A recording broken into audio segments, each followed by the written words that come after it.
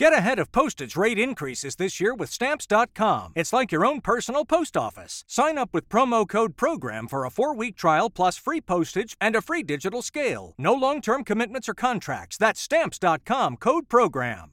Every team, every topic, everywhere. This is Believe. Legacy. Legacy. Legacy. Legacy. Legacy. Legacy. Legacy. Legacy. Legacy. This is the Aztec Legacy Podcast with yours truly, Robert Ortiz, where we learn from the legacies of the past, present, and future Aztecs. Today, we have a special guest, a guy that has had a hand in creating this man you are looking at right now. He was my head coach in high school, but now he is more than that. He's a mentor, and I appreciate him from coming on. Mr. Chris Johnson. Thanks for having me, Robert. Thanks for having me. I'm humbled. I'm glad you came on. This guy, just to give a little background, he came to my high school, I think when I was a sophomore, right? Yep. I was a sophomore. Not the And what's up? It was your freshman year. You guys were on JV still. But you were there when I was a freshman? Maybe. I coached you. You played varsity 3 years, didn't you? Yeah. I coached you every year varsity. So you were a freshman when I came. You were still on JV. I had Rashawn Sanders and Mike Reese and Matt Wadley and all those guys my first year. Okay. All right. So you came my freshman year then. I was down on the little guys, so I didn't get a chance to get a taste of Chris Johnson yet. But you became the head coach though. Right after that. Yep. Right after. Okay. After that. That's what I'm thinking of. All right. Anyways, Coach Chris Johnson, I know what you were from then on, but we got to take it back. I don't think we've ever had this conversation about before and San Diego State and even before San Diego State. So I'm glad I have this opportunity to record this, get this on record, and your grandkids and their kids and their grandkids are going to be able to hear this story about how their grandpapa was an athlete and did his thing. So let's start off. I mean, I know where you're from, but the people don't know. Just let us know where you're from. And what kind of kid you were, what kind of sports you played growing up. Okay, sounds good. I'm definitely from the 619. I reside in the desert now, but I'm a San Diego boy through and through. I was born in Dallas, Texas. A lot of people don't know that. That's why I'm a Cowboy fan. But I left Dallas when I was about 18 months. Then I begged my mom to move back so I could meet my cousins. So we went back for third grade year, and that was it. And then from that time on, I've been in San Diego. So by the time we returned back is when I started getting involved in sports. My first sport was soccer. My first game ever, I scored 5 goals, but I got kicked in the groins 3 times. And you got what? I got kicked in the groin, in the nizzies. I was You're like, I'm done. I was done. I was good with that. So what? Yep. I would think the 5 goals would have it felt so good that you would have said, forget it, I'm still playing. Nah, brother. Like I told you this morning when you texted me, I was on the treadmill running. I don't like to run. That's another reason why I was done with soccer. Okay. So it wasn't getting kicked then. Yeah, it was a combination of both. But my love when I was young was baseball. As a matter of fact, I still talk to my little league baseball coaches. Okay. Yeah, one is like a father figure to me. I didn't meet my dad actually until I was 12. So when I met my pop, he was still kind of struggling with drugs. So off and on, my younger brother Anthony, when Anthony came around to high school, that's about the last time that I saw my pop. He kind of fell off, and then shortly thereafter he passed away. So kind of a rough upbringing, growing up in Southeast San Diego, but sports and my coaches is what kept me off the streets. Had a chance to do the whole gang initiation. Some of the homies were selling dope, had a chance to go that way, but just knew I wanted something different in my life. I tell my daughters all the time that on both sides of my family, my dad's side and my mom's side, and you'll get this because you know how competitive we are. We have this like almost addiction to be the best at whatever we do, good or bad. So we start drinking, guess what we want to be? The best alcoholic. If we start doing drugs, we want to be the best drug addict. So that was kind of the story of my life with my uncles and my on both sides of the family. So I kind of steered away, and sports kept me away from that. So Little League baseball was it, man. Oak Park Little League, all day, every day. So you mentioned that you didn't get to see your father until you were 12, and you also mentioned that your coaches were kind of that father figure for you. Yep. How much do you see now, you know, you being a coach, you know, you being that role for other kids? Only reason why I coach. Yeah. I love sports. Love football. I'm back coaching football again. Coach Gordon kind of lured me back in. But the reason why I coach is to be an example and to help out. Because if it wasn't for my coaches, it would have been hard. I got to that age around 16 when I kind of thought I knew everything, kind of started talking slick to my mom. And she made that phone call to Clarence Black. Anyone who listens to this podcast is from Southeast San Diego. They know Coach Black. Yeah. I got to tell you this story, man, in real life. Hopefully you can keep it on the air. We're playing Lincoln High School. It's my junior year of high school. You know, I'm kind of a good player. We're coming from the classroom through the quad. We come through the foyer of the gym, and he see me. I'm high-fiving everybody. Hey, let's go, Chris. Let's go. We got to beat the Hive. We got to beat the Hive. Right? I'm feeling good about myself. Only thing I see, this big, light-skinned left hand grab me by my chest and slam me against the trophy case. This is right before the game, bro. I'm not going to tell you all the words he said, but he was like, if your mom called me again, it's on. And I knew he was serious. Absolutely. I straightened up right from then. It was like a light switch on. Bam. How serious he is. I posted a picture of my oldest daughter with her. She has a friend. We don't believe in boyfriends around this house, but she has a friend. I like that. And he saw the picture. He lives in Dallas now. He called. Who is that? Who's that boy sitting next to Asia? That's the type of coaches I had, man. And that's why I coach. That's why I coached you guys the way I did. I love it. And, you know, I feel the same way about you. You did the same thing to us, all of us. You know, at some point we had to get that light switch. So you're going back. Baseball was kind of your first love? Yes, 100%. And then when did football kind of, you know, take over, or did it ever? It was baseball when I was younger. When I hit high school, it was basketball. I love basketball. I mean, my high school coach was the one who set me straight, because I was one of those kids. I was going to try to be a 6-foot point guard. I think, I'm telling you, our story is similar, dude. Our story is very similar. My football coach pulled me inside. He said, there's about 15 scholarships on the basketball team. There's 25 per year on the football team, so about 100. You do the math. Yeah, right. So it wasn't really until my senior year of high school that I really decided I wanted to play football. Football was just something I did to relieve the anger. No joke. But you did play, though. I played varsity football as a sophomore. That was your first time playing? I started when I was 12. I hated it at VP. Valencia Park Chargers, Coach Murphy. And I tried to quit during Hell Week. And my mom's like, boy, I paid all that money. You know how to do, right? She made me finish. And I didn't play again until 7th or 8th grade. And I played at, I think, Grossmont. And we got drilled almost every game. And I was like, man, this is not for me. Yeah. My freshman year, I didn't play. And I was at Crawford. I was going to Horseman playing at Crawford.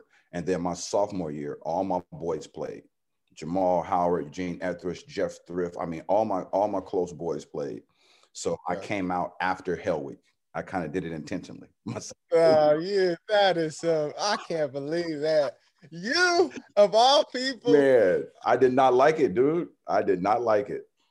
That's funny. You know, it's funny. Every year during, you know, 2-a-days, Hell Week, that was my, like, man, you know, I would stop and it's usually when I was either getting up in the morning or getting up from the nap in between. Like, man, why do I do this to myself? It was like a every year, every season thing. But then once I got to the season, and then like I scored a touchdown or something, I'm like, that's why. That's why I do it. Yep. Yeah, that feels good. That part is the good part. That's funny. I would have never guessed, Coach, man. And I hated football. I hated football, dude. That's why I pushed you guys so hard. I tell you, it was more about becoming a man and being there for your family. If you remember all those talks, because as I grew older, I was thankful for football. There's no sport like building community, teaching young boys how to be tough, how to be a real man, right? Meekness under control. It's okay to admit fears, but have courage and push through your fears. That's the part that I love about football. And I still love about it when I coach this day. I love that. Yeah. I love that. That's facts right there. That's all factual and proven, factual and proven. Yeah. We've seen so many kids, even, where we were at, yep. I went to Horizon High School. It's a Christian private school.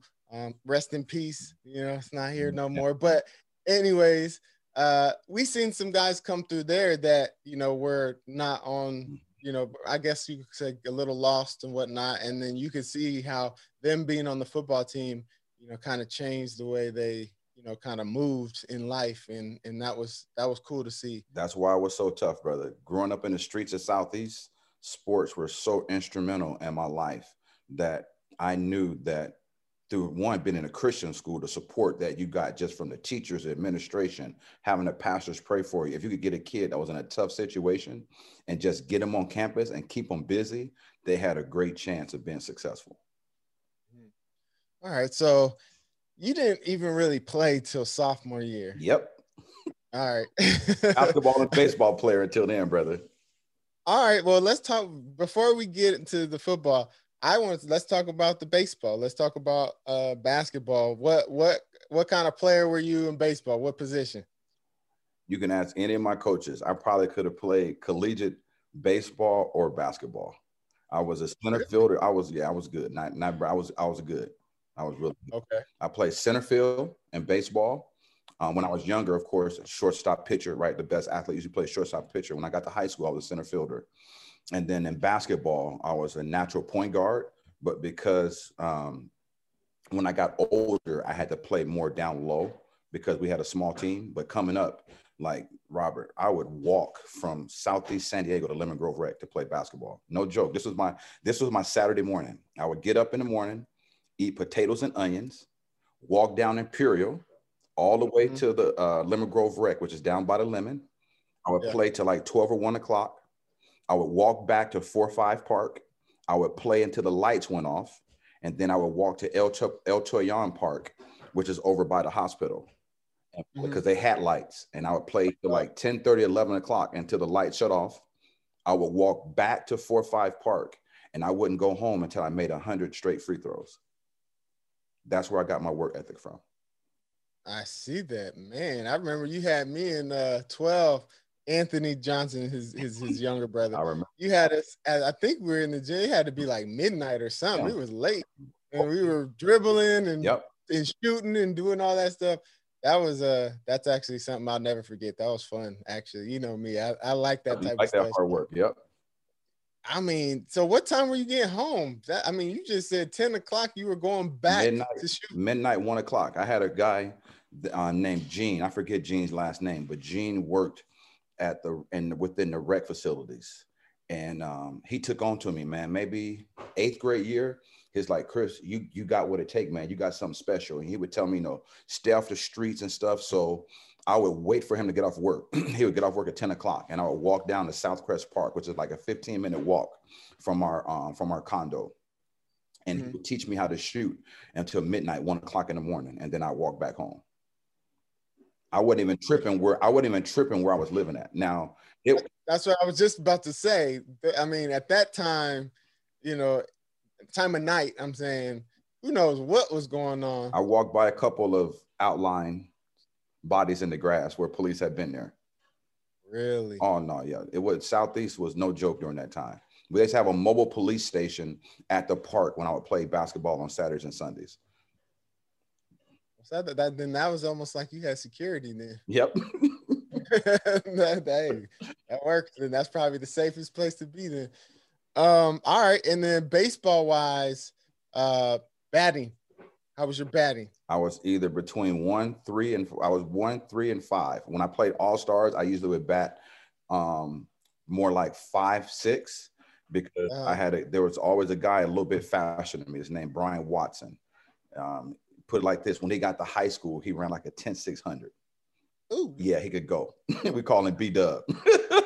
He did lead off. One of my best friends in the world, Jeff Thrift, who's an amazing baseball player, he would always bat third. And then I wasn't really a power hitter, so I bat in the 5 or 6 slot. All right, so now we get to your 10th grade year. You decide I'm going to go out and play football after training camp. Yes, sir. What is it? Yes, sir. And so now I know there's a lot of things that the coaches find out about players during camp. So you obviously weren't there for that. Right. But what did you find out, or what did they find out about you coming in that late? And what position did you play, and where were you at? That I would hit anything that moved. Yeah, I would hit anything that moved. I played middle linebacker my sophomore year on JV, and I got brought up after 3 games, maybe 4 games on JV to varsity, and I played middle linebacker. So my sophomore and junior year, I played middle linebacker, and then my junior year, I was a first-team all-league guard. I played guard. Right guard, 35 Crick draft. What? Yep. What was the big? Oh my goodness! All right, so wait, hold on. We didn't even say what high school was. Crawford High School, correct? Crawford High School. There's only 2 real high schools in America. Well, now there's 3. Oh, okay. What's that? There's Crawford High School, Horizon High School, now Desert Christian Academy High School. Only places you were at. That's man. Oh my gosh. So you played guard? I was a right guard.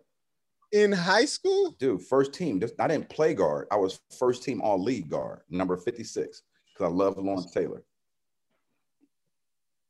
This is mind-blowing to me. Now you understand why I tell you guys the team. Because I know where you ended up. So I'm like, how the heck did somebody go from guard to there? All right, we're gonna get there, but shoot. All right. Hard work. I understand. All right. So when you were playing guard and middle linebacker, yep, what were the I guess the inspirations that you looked up to that, made your what should I say, motor? Okay. Or at the time when I was at Crawford was a good football school. Crawford and Lincoln would battle for the small school to see who would go to the Murph to play in the CIF championship. There was this dude named Ibone, Ivory Randall, one of the hardest hitters I've ever seen in my life, Robert Ortiz. No joke. He hit a dude so hard that he broke his face mask. Wait, hold on. Even harder than D. Lou? He's right there with Daryl Lewis is the hardest. Oh, yeah. You almost forgot. No, I said one of the. I'm telling you. Okay, one of. You did say one of. All right. One of. Yeah, no, Daryl Lewis is the hardest. But Daryl Lewis, just for people that are listening, Daryl Lewis, he was our defensive coordinator when I was there. Chris was my head coach, but Daryl Lewis was the D coordinator, and he is also an Aztec, so he will be on this podcast at some point. But he was crazy at practice. He would put on helmets, no shoulder pads, nothing. He would come heads up with us. It was crazy. Anyways, he's talking about him being, one of, and then this other gentleman, Ibone being being the other. Okay, go ahead. Ivory left Crawford and went to Washington, University of Washington. That showed me that, you know what, if I stick with it, I got an opportunity to play college football. Then my junior year, I just talked to this guy too, Alex Cano, played at the University of Notre Dame, came back, and he coached linebackers my junior year. So my sophomore year, I was struggling, little bitty dude, 155, 160 pounds, scared to death, trying to figure it out. I was just running there full speed, close my eyes, and just, like I said, hit anything that moves. But he taught me how to play the position. He taught me how to read guards, how to take on a fullback, how to take on a lineman bigger than me, how to get underneath their shoulder pads. And that's when I knew that I had it. Okay. And so recruiting wise, was there a lot of recruitment going on? I was the typical really good high school athlete. I had tons of letters, right? We know that those letters mean nothing. Yes. I had 2 boxes from everywhere in the country, UCLA, USC, you name it. I had it. Yep. So, and then one of my teammates at the time was a Streeton Smith, preseason All-American. So coaches were coming. So we just knew that something was going to happen. I ended up getting hurt my senior year. I strained a groin. So you're not going to believe this. My senior year, I played quarterback and outside linebacker. So I went from guard, middle linebacker to quarterback and outside linebacker. I always had this dream to play quarterback, and I didn't want to lose. All right, wait, you can't just skip over that. So how did that even come about? Like, did you say, "Hey, coach, I want to play quarterback"? Yep. Or during spring football, we had a kid that had an arm, but was a junior, and I didn't think he was taking it serious enough. Actually, I thought he was scary, and I didn't think that he was going to give us the best chance to win. And that's why I played guard, right? I never complained one bit. I love winning more than the position I play. I hate to lose. I cannot stand losing. So I went to Coach Dan Armstrong, another great man. He just finished coaching out here where I live at now. He just retired.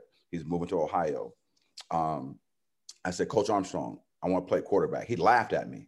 And all the fellows looked and was like, Coach, he can throw a little bit. So he said, let me see you throw the ball. So I threw a fade route with no joke, easy, about 50 yards. When I was in high school, I had a cannon because of my baseball. I could throw the ball 50 yards on my knees. Yeah, see, that's what I'm saying. I thought when you said baseball, I'm like, okay, you probably play quarterback or something like that. And then you said guard.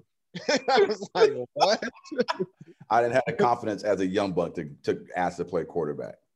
Got it. All right. So you decided, this is what I'm going to do. I'm going to ask coach, or I'm going to tell coach I'm going to do it. I'm going to show him. Yep. And then did you get the confidence there, or what? He gave me an opportunity. He's like, okay, here we go. If you can do it during spring ball, if you can win out, then you'll play quarterback. And I won a spot during spring football. So all right. So coming into your senior year, you said you got injured, but what did you get some games in? I missed 4 to 5 games. We're getting ready to play Rancho Buena Vista. They had 2 boys that end up going to USC. I'll never forget this. I was so excited about this game. And during practice, we were running the option. We were running the veer option. It was muddy, and I pulled the veer, and I went to attack the outside linebacker. And as he was coming, you teach the option quarterback to give as they're getting ready to pitch. When I went to give, my plant foot gave, and I did the splits. So I ripped what's called my sartorius muscle, which goes to the inside of the knee all the way up to the hip flexor. So I missed 5 weeks. Oh, man, I was crushed. So you did like LeBron James a couple of years ago. Yep. When he slipped like that. You remember that? Yep. Yeah. I was out going to therapy. Oh, okay. Well, so how many games did you get? I mean, there's only a total of like 10 games? With playoffs, I probably played 6 games that year. I missed 6. 4. Okay.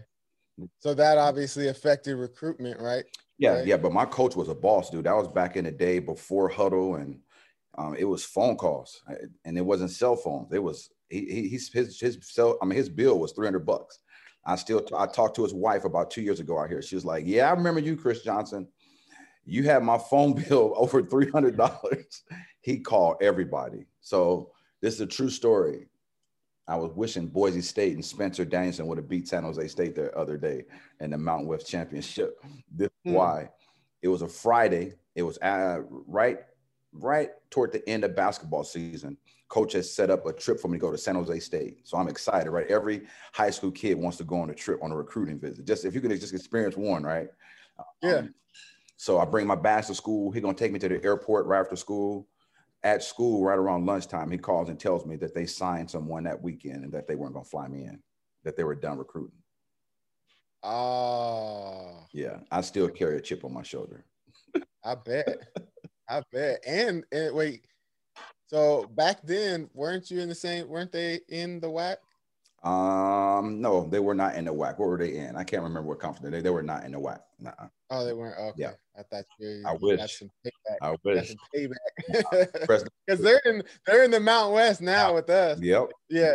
Yeah. All right. So what does that mean? You know, you get the trip gets canceled. So what does that mean for your future? So Coach Armstrong calls San Diego State, tells him about me. Al Luganbill had just got hired. So they were still doing some recruiting. Dan Underwood was one of our position coaches. His son, Danny Underwood Jr., played at Torrey Pines. So we're in the CIF, I think it was semifinals of basketball. And we go up to Torrey Pines to play. So Coach Luganbill is coming to hang out with one of his boys, and hang out. Coach told him I was going to be playing. So I balled out. So they knew I could hit. They didn't know if I could move well enough to play safety. So I will give Al Luganbill this. He has an eye for talent. So he saw me move around on the basketball court, and he offered me a priority walk-on. Hey, the walk-on. So we are similar then. I mean, mine, they didn't come see me, but they gave me a priority walk-on. Yep. That's cool. Yep. You ever even think about trying to play basketball in college too? 100%. We used to give them the business. We used to play the basketball team during the offseason, during the springtime. Yeah. Buckets. But I'm talking about going in like, okay, so you're going to give me a priority walk-on, but I think I want to try to play basketball too. Were you thinking that? 100%, especially after I got there and I played against the kids on the basketball team in pickup. Oh, okay. Yeah.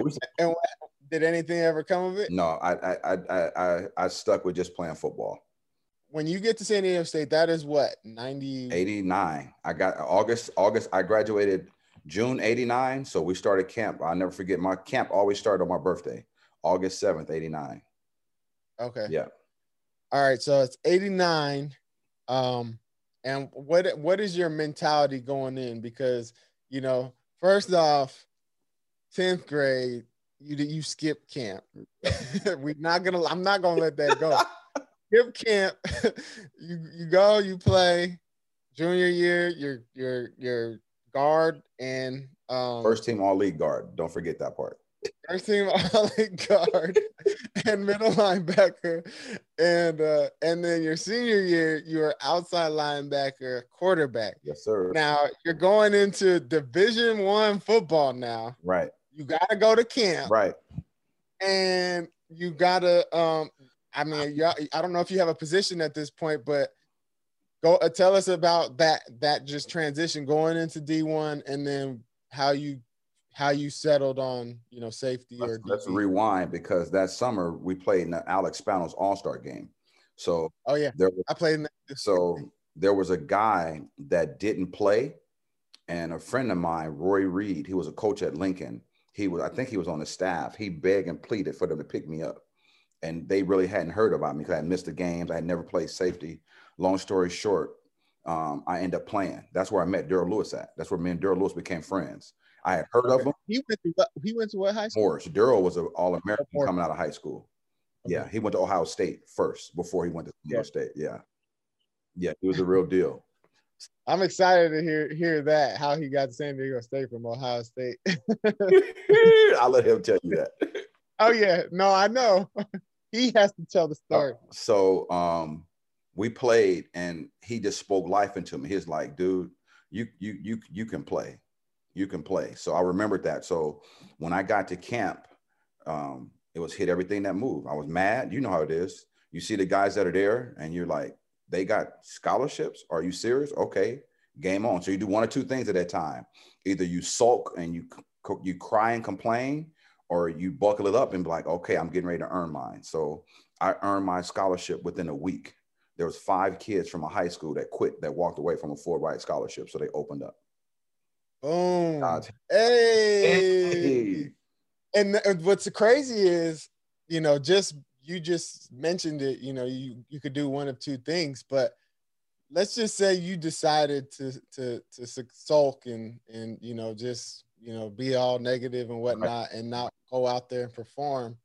Those 5 that left, that opportunity was was given, that might not have gone to you. Nope. You know, you would have still been sulking and still been negative. So that's a lesson learned in itself. You know, just you never know what's on the other side of 24 hours or, you know, 7 days. Yep. You know, so just, you know, be focused and do what you got to do. So that's crazy to think about. I mean, just that. So how did that feel? I mean, I'm sure that was emotional. I was elated because we didn't have the money to pay for school. Yeah. I wouldn't save them, but that was a huge faith walk. I didn't know how I was going to pay for school because this is how uneducated I was regarding college. And this is probably why I'm in education now. I didn't know you could go to college without having a sports scholarship. My counselor I met my counselor twice in my high school career.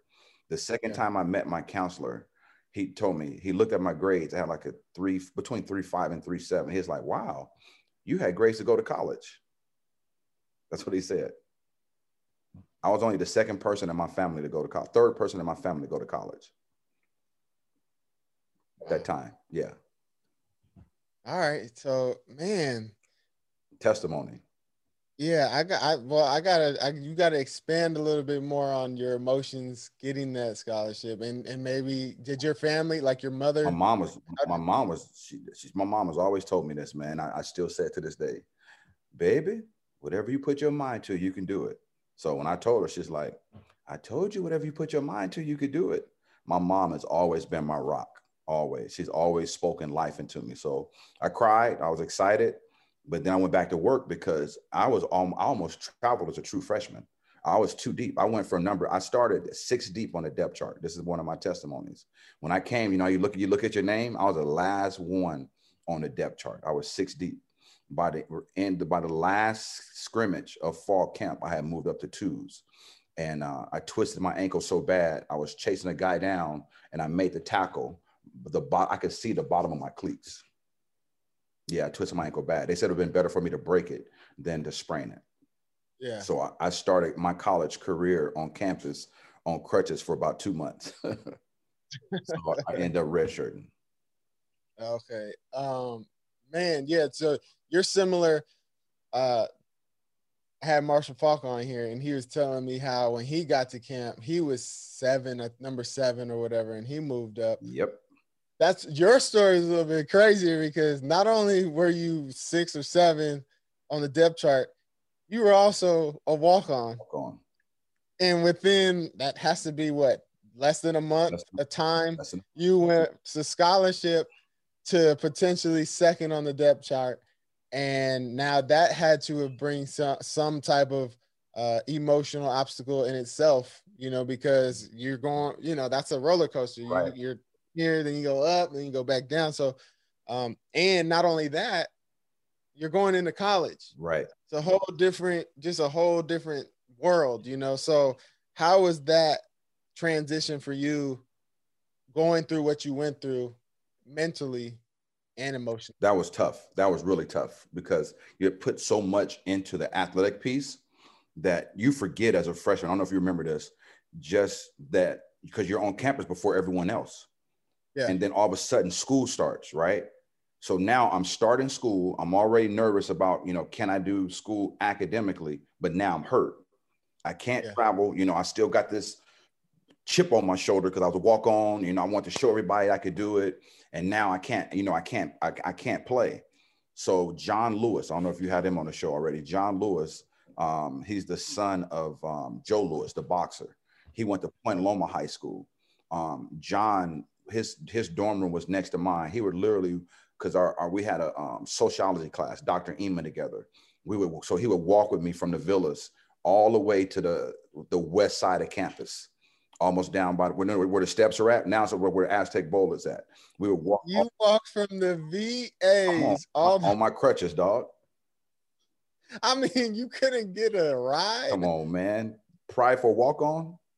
I'm still carrying that chip. I'm not asking. I got it. And again, me and John played in the All-Star game together. So I had a relationship with John. Yeah. So he helped me with my books, my backpack, you know, we had a good time. Good time. But I guess that's character building too. 100%.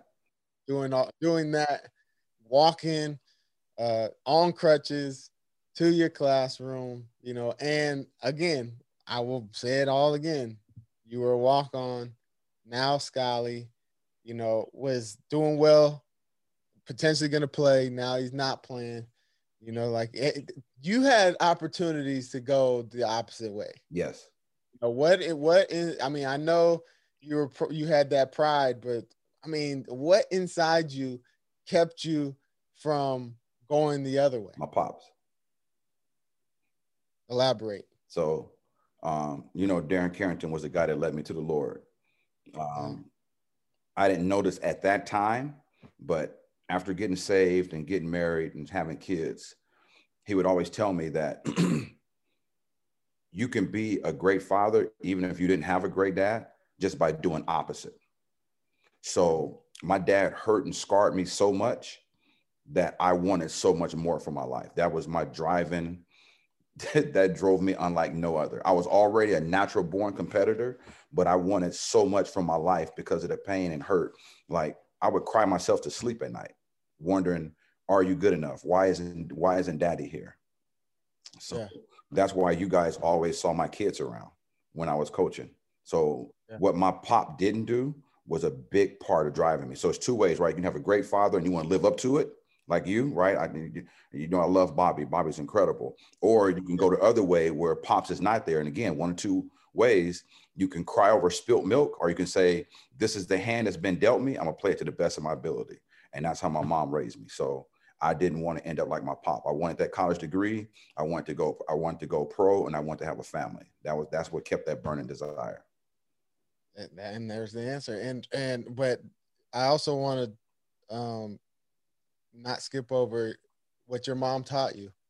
You know, like what exactly was she telling you about your father that, you know, like, cause I mean, it had to have come up at some point in your growing up. You know, you either asked her like, hey, what's going on? Or, you know, and what did she have to tell you? Because again, this podcast is not only for us to record and get your journey, but it's also to help other people's journey that could be potentially in your shoes. So Amen. And they might not have a mother like yours that told you whatever it is that she told you. So just trying to get that out. That's a great question. So my mom spoke negatively of my dad one time in my life. She never talked bad about him. And now looking back on it, I'm like, you had every opportunity. She's just a classy woman. And the one time she did is, remember when I tell you my little league coach had to jam me up during that time when I was starting to talk slick to her. And, you know, I was trying to blame her for my dad not being around. And with tears in her eyes, she said, if your dad wanted to be here, he could be here. I never told him he couldn't be here. And that's not even that bad. And she just walked away. And then she told me she didn't want me to be a lazy beep. Oh, okay. There was more. Got it. Yeah. Okay. That was the only time. And it's because I pushed her buttons. Yeah, for sure. I mean, it's funny how, you know, someone could only take so much and they're like, hold on, let me bring you down to reality. Yes. This is what it is. Yes. You know, and that's it. Boom. When my dad was around, he wasn't on drugs. Incredible dude. Funny. Yeah. You know, he would cook, he would clean, you know, he would pick up Anthony, my younger brother, from school. Just great, but he just couldn't kick that drug habit. So everyone has that vice, right? And sometimes that vice can destroy your life, and it destroyed his life. He missed out on a lot of good things because of it.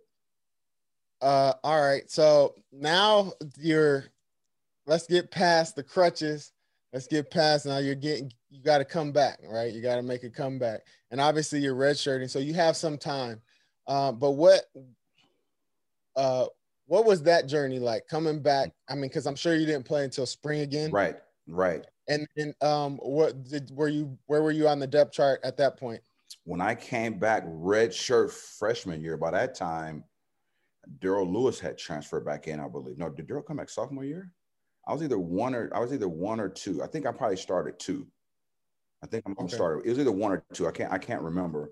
But I had formed so much depth about me, Robert, just from walking on, getting hurt, and then you know how it is, right? When you hurt, you got to get up at like 5 o'clock in the morning to go to rehab, right? Yeah. And then you got to do your before practice rehab, right? Then post practice rehab. So a lot of your time is taken up. I have formed so much depth and desire. I didn't complain, right? I'm gonna make the best out. I'm gonna make the best out of this. So when it came time for that spring, I was ready. I was definitely ready. Yeah. Nice. And okay, and you were ready, but what happened? I end up Balled out? starting. I balled out. I ended set twos because my first start was against BYU on national television at Up in Provo. I end up starting. And what's your most memorable moment at San Diego State period? This is all your years. My most memorable moment of college happened my second year of college. Okay. You know who Jamal Duff is? You ever watch what's that? Dodgeball, the movie Dodgeball? Yeah. The real tall black dude. He Yeah. was one of my teammates. Oh, really? Yeah, played for the Raiders. Dude, body like by he's Greek god, just ripped up. Yeah. 6'8", 245, just ripped up. Long story short, we're over at the Commons eating, and we're leaving, and I see this beautiful caramel thing. And I go up to him, you know where I'm going to. I go up to him like, who is that fine thing right there? He's like, oh, that's my girl's roommate. And she's my wife now. Lisa. Shout out to Lisa. That's right, baby. Yep. Hey, got her. I like that. Yeah, I met my wife in college, so I was blessed. We're on, I think 30 years now almost, if you include marriage and dating. Yeah, that's so sweet, man.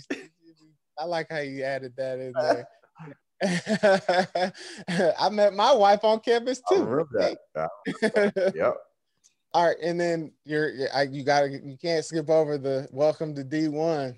I'm trying to think, dude. It had to, man. I mean, it could be anything. Something I mean, if you have to think about it, then you didn't have one. No, I know I had one. I just can't remember. I was angry that first year, Robert. So I didn't get walloped a lot. I was doing a lot of walloping. Yeah, that's what I said. It could be either way. It could be like, oh, I came to D1 and that was my welcome. It was probably a hit. We should do a force drill where the safeties and corners would work together. One person would be fullback, one would be tailback, and then you have a safety or corner that got to come same foot, same shoulder. And I just remember doing that drill my first year, my freshman year, and just trying to kill them dudes. Yeah. Just trying to. But there wasn't one where like everybody was like, oh, crazy. Like, nah, but afterwards they would give me my respect. Yeah. All right. Yeah. Well, so we'll talk about, what did they call it? What drill is it? Force drill. Force drill. All right. We did it. Force drill. We did it at Horizon. Oh, I know. But we didn't call it the force drill, did we? 100% we did it. Yes. I don't remember it being called. Turn the ball back inside. We did it. All right. Fast forward to your playing. Now, is there a play that you, or a game that you'll never forget while you were at San Diego State? I had a pretty good first game against BYU, but my top games would have probably been UCLA at the Murph. I blew a fullback up. BYU at Jack Murphy again. I hit a kid on a swing pattern. That's probably my hardest hit in football. I'm still looking for my highlight tape. It was one of them things where his helmet hit the ground first. That was back in the day when you could hit up here. You didn't have to hit down here in the chest. Yeah. My most memorable play was against Wyoming, my last game at San Diego State. I had a pick six, 76-yard return for touchdown. Hey, I spiked the ball. 76 yards, huh? Yeah, the line. That means you didn't get caught. That same dude, Jamal Duff, was running with me though, as a D lineman. Yeah. But I'm just saying, 76 yards and not get caught. That's even more impressive than the actual interception. I picked a slant. So there was nobody there. Nobody there. Got it. I jumped the slant. They came out in the formation we had studied. I jumped the slant. Hey, but still, you could get hawks. I've seen many people get hawks. I hear you. Yeah. You were not letting that happen. I like that. At San Diego State, did you play any other sports or while you were there? Just to... Intramural. I did some intramural stuff my last year to keep the scholarship going. Okay. Yeah, I did a ton of 1-unit classes, but no other sports, no other ASB or anything like that. It was just all football. All football. Okay. And how old was 12? Was Anthony at that point? Oh man. So Anthony was born in 85. So when I left in 93, he was 8. They still remember him. Like my boy Cy knew, Marshall, of course, Marshall, Darnay Scott, all of them do. They still, I would bring him to the locker room. I want him to see just that, what it looked like to play college football. You know, if you see it, you can believe it. I still remember the talks your dad had with you and the things that he would take you to do. Yeah. If you see it, you can believe it. Yeah. Yeah, for sure. And, you know, I know your father was in and out, but did you feel like you were his father in a way, like you were that had to take on that role in a way? 100%. 100%. That's one of the reasons why I stopped chasing my NFL career. He was before he came to Horizon, he was at a middle school over in Southeast, and I had bought him some Jordans. I was with the Vikings. I bought him some Jordans, and I got home shortly thereafter. We had just lost to the Cowboys, and some dude had threatened his life and told me to give him the Jordans. Supposedly he was related to some gang member, but I snapped. That's a bad thing on the Johnson side. We have that wrath, anger where you just black out and you don't think about it. And I'm at the school looking for him, and they beg me, please, you just don't know this family. Please just let it go. It's good. Let it go. And I was like, you don't know me. I had snapped. And when I finally came to, I was like, man, this is stupid. I called Zach Jones at Horizon. I was like, Z, I need to know how to get my brother into Horizon. That next year he was at Horizon. Man, that's crazy. Over some Jordans. Was going to take his life. Yeah. That's crazy. I mean, okay, so now you, I always ask guys this. If you could make a phone call to your 18, 19-year-old self, what would you tell yourself? Always believe. Always believe. Elaborate on that. You're going to always go through ups and downs. Like right now, a lot of people don't know that my wife is in Temecula 3 days a week because my father-in-law has stage 4 cancer, right? Right after you left, my mom got lung cancer, right? That's football, what they're going through in the bubble right now. Life is always up and down. It's never perfect. It's never always happy. You have to have a belief. You have to have a faith that you're going to make it through. And a lot of people don't have that belief. They don't have that faith. They quit and they give up when things get tough. That's like doing hitting drills. You know, you might be going to get someone bigger, stronger, faster than you. Only thing a good coach is going to ask you to do is give your best. And that's all God asks of us, is just give your very best. And that takes a belief to be okay with giving your best. So I would tell the 18, 19-year-old self, just always have faith, never give up. For sure. I love it. And then do you think you would listen? Yes, 100%. Because that's for the most part, even though I wasn't saved, that's how I was able to make it out of Southeast San Diego with a dad that was on drugs, single mom that was on welfare half of my life to college. I had a belief. I love it. Yeah. I love it. Well, I don't want to take too much more of your time. I appreciate you coming on the show and sharing your journey with the Aztec family. This is the Aztec Legacy Podcast. And just to remind you guys, this podcast is not mine. This is ours. This is the Aztec families. So, you know, if anybody has any feedback or anything, please let me know. Again, I want to thank you, Coach Chris Johnson, my coach, one of my mentors, for coming on the show and sharing his journey. Appreciate you, man. The thing I respected about you always, you and Spencer Dennison, the two hardest working kids I ever coached. What you're doing now is about work ethic. Whenever you have a dream, you do. I still remember when you were talking about putting this podcast together. You called me and let me know. And now see it a reality. Proud of you, brother. Proud of you. Thank you. Thank you. I appreciate Legacy. it. Legacy. Legacy. Legacy. Legacy. Legacy. Legacy. Legacy. Legacy. Thank you for listening to Believe. You can show support to your host by subscribing to the show and giving us a 5-star rating on your preferred platform. Check us out at Believe.com and search for BLEAV on YouTube.